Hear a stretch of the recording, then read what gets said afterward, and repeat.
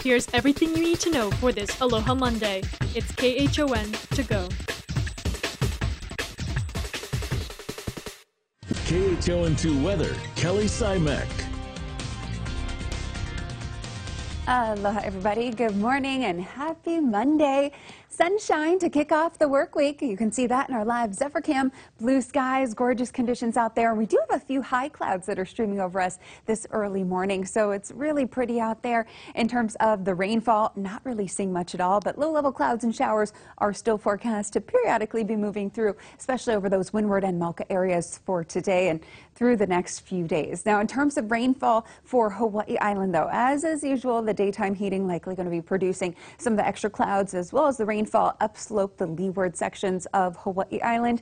But elsewhere, dry, stable conditions are going to be prevailing. So in terms of the cloud cover and rainfall, we're starting out the morning with a few of those over the windward sides, but rain chances really drop down. We go from about a 20% chance of rain up until noon, dropping down to just about a 5% chance. So it is expected to be another dry, sunny day. And thank goodness we have this area of high pressure to our north, because we also have trade winds delivering us nice humidity levels. Overall, it's going to be really comfortable.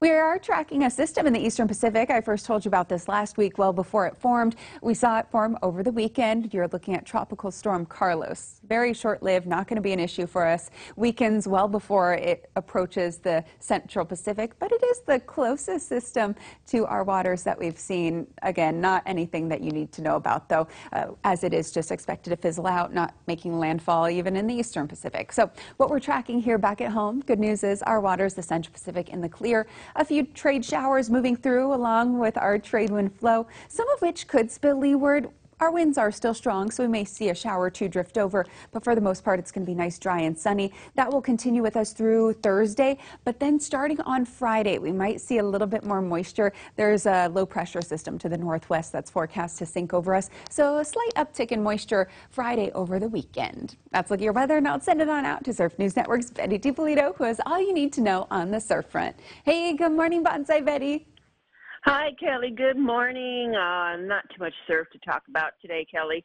No surf advisories posted, and it's really small. We're expecting a little bit of bump on the North Shore, but right now flat to some one-footers maybe coming through and really slow. It's flat on the west side also at Malkaha. One, maybe some twos on the southern exposure, so at least there's something to ride. Diamond Head, slightly bigger little trade push there. It's pretty windy still with trades 10 to 20. Sandy Beach and Makapu'u both checking in about 2.5 feet or so. So there's definitely something out there for southern exposures. High tide 6:45 at 5/10. Low tide 11:18, 1/10. Sun Pauhana time for that green flash 7:15. Sun rising around 5:50 in the morning. A pretty quiet day. Here is today's Need to Know.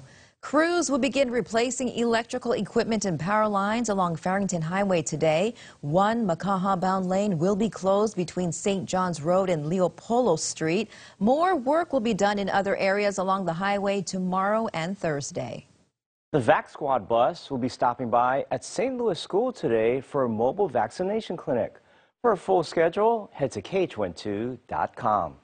Self-employed and independent contractors in Hawaii will now have to prove they're searching for work in order to collect unemployment benefits. They must make at least 3 job contacts a week.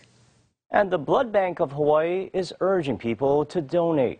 The organization often sees donations drop as much as 15% over the summer.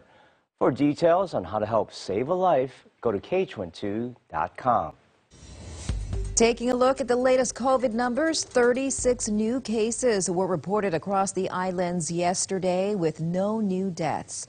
There are now 695 active cases.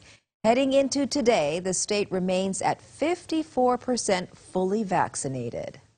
We continue with our breaking news from Hawaii Island, where an investigation is underway after a deadly officer-involved shooting. We're told police were called to a home on Mokuhonua Lane in Hilo last night about a domestic dispute that had gotten physical.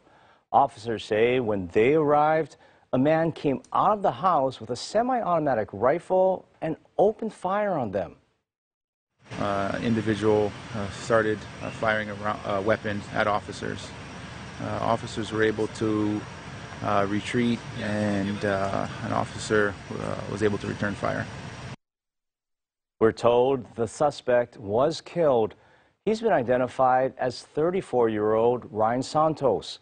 No one else was hurt from the gunfire, although we're told an elderly person in the home had a medical issue and was transported to the hospital. The officer who fired the shots is a 13-year veteran and has been placed on administrative leave, which is standard in shooting investigations. Meanwhile, a Hawaii Island man accused in a stabbing in Hilo is expected to make his first court appearance today.